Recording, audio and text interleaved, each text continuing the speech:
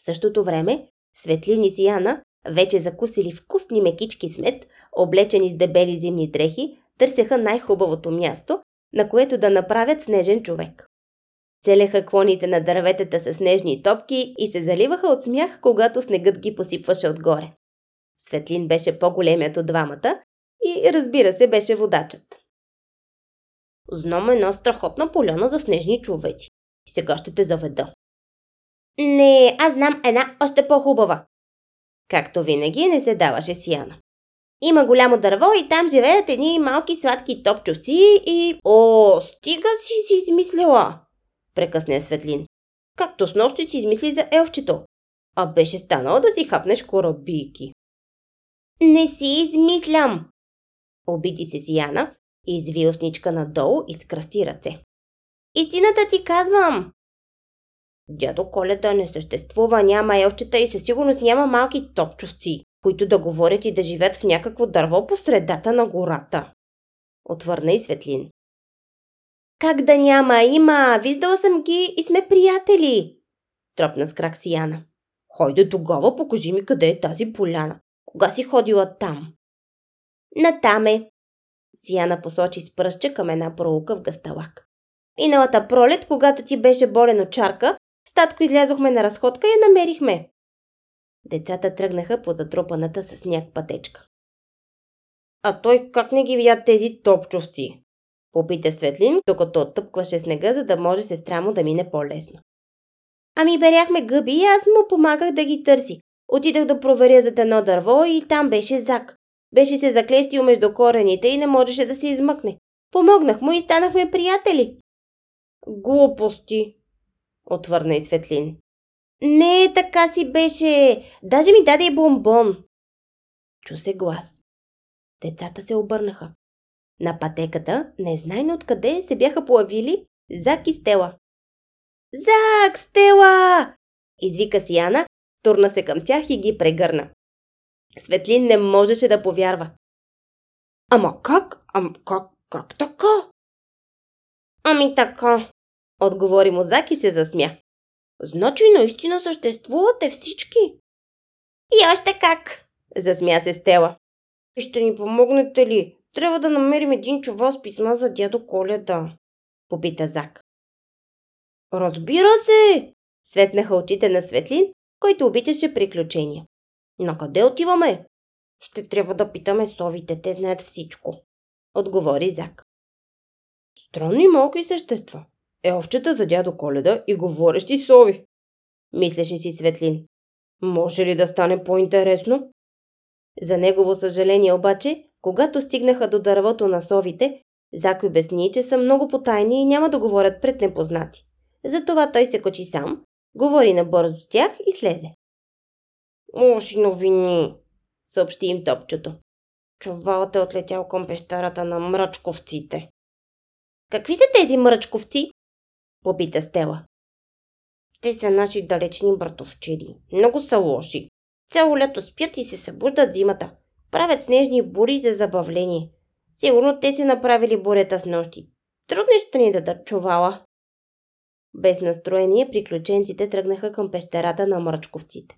Не след дълго пристигнаха до нея. Тъмна дупка под една голяма скала. Ехо! Провикна се Зак. Има ли някой? Не мина много време и от пещерата излязоха няколко сърдити сиви същества. Изглеждаха почти като Зак, само дето бяха малко по-издължени, с черни хоботчета, намръщени очи и сива сплъстена козинка. Какво искате? Грубо попита едно от тях. Търсим един чувал, каза Стела. Червен и пълен с писма. Случайно да сте го виждали? Виждали сме го, отговори същия мръчко. Даже го прибрахме. А може ли да ни го върнете? Попита Стела. Много е важно. Не може, вече е наш. Мръчковците се обърнаха да си тръгват.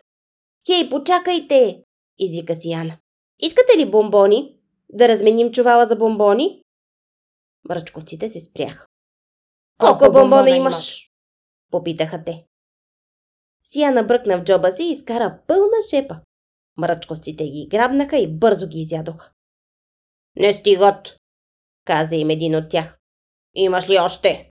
Имам, но вкъщи, отвърна Сияна. Донеси ги и ще си помислим. Не е честно, извика Светлин. За какво са ви тези писма? Знаете ли колко деца ще останат без подаръци заради вас? Ние също оставаме без подаръци, обади се едно от съществата.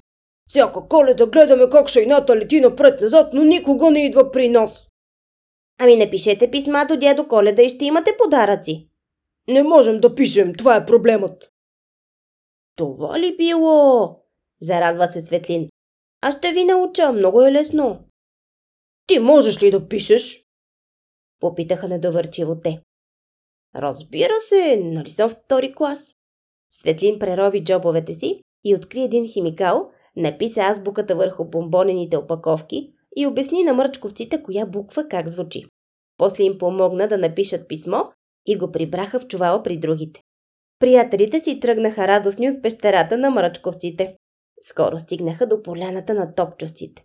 Шейната беше ремонтирана. Еленът беше впрегнат и вече риеше снега нетърпеливо. Сияна, Светлин и Стела се сбогуваха с Зак, качиха се на шейната и се издигнаха над гората. Направиха един кръг над поляната на топчовците, после минаха над дървото на совите и над пещерата на мръчковците. Спуснаха се над селото и кацнаха зад къщата на двете деца. Тримата приятели се прегърнаха и обещаха на Стела следващия път, когато дойде за писмата им, освен бисквитки, да има и мляко. В коледната сутрин Светлин и Сияна се събудиха рано, още преди слънцето да е изгряло. Сънени, те се втурнаха във всекидневната, а по телхата ги чакаха две големи кутии, опаковани в празнична хартия. Децата бързо отвориха подаръците си и не можаха да повярват на очите си. Най-милите и красиви кученца, които някога бяха виждали, ги гледаха с ококорени очи. Две пухкави кълбенца от енергия нетърпеливо въртяха опашки, точно такива, за каквито Светлин и Сияна мечтаеха отдавна. Вече бяха сигурни, че Стела лично е предала писмата им на Дядо Коледа. Родителите на двете деца бяха много учудени от този подарък, защото не знаеха откъде се е появил, но не казаха нищо. Светлин и Сияна бяха толкова щастливи. А кой родител не обича децата му да са щастливи? Щастливи бяха и мръчковците, защото и техният подарък беше дошъл. Огромен хладилник, в който можеха да прекарват лятото, за да не бъдат измъчвани от топлото време. Те бяха толкова доволни, че усмивките не слизаха от лицата им. Вече можеха да пишат и това за тях беше още една сбъдната мечта. Много подаръци имаше и за топчовците. Кутии с различни инструменти, направени точно като за тях. Вече можеха да майсторят каквото си пожелаят, без да се налага тайно да взимат големи чукове и триони от къщите в селото. А най-чудно беше, че за първи път имаше подарък и за едно от елфчетата. Светлин и Сияна бяха пуснали специално писмо в големия червен чувал. Стела получи огромна кутия с вкусни домашни бисквитки и картичка с покана да прекара лятната ваканция заедно с новите си приятели.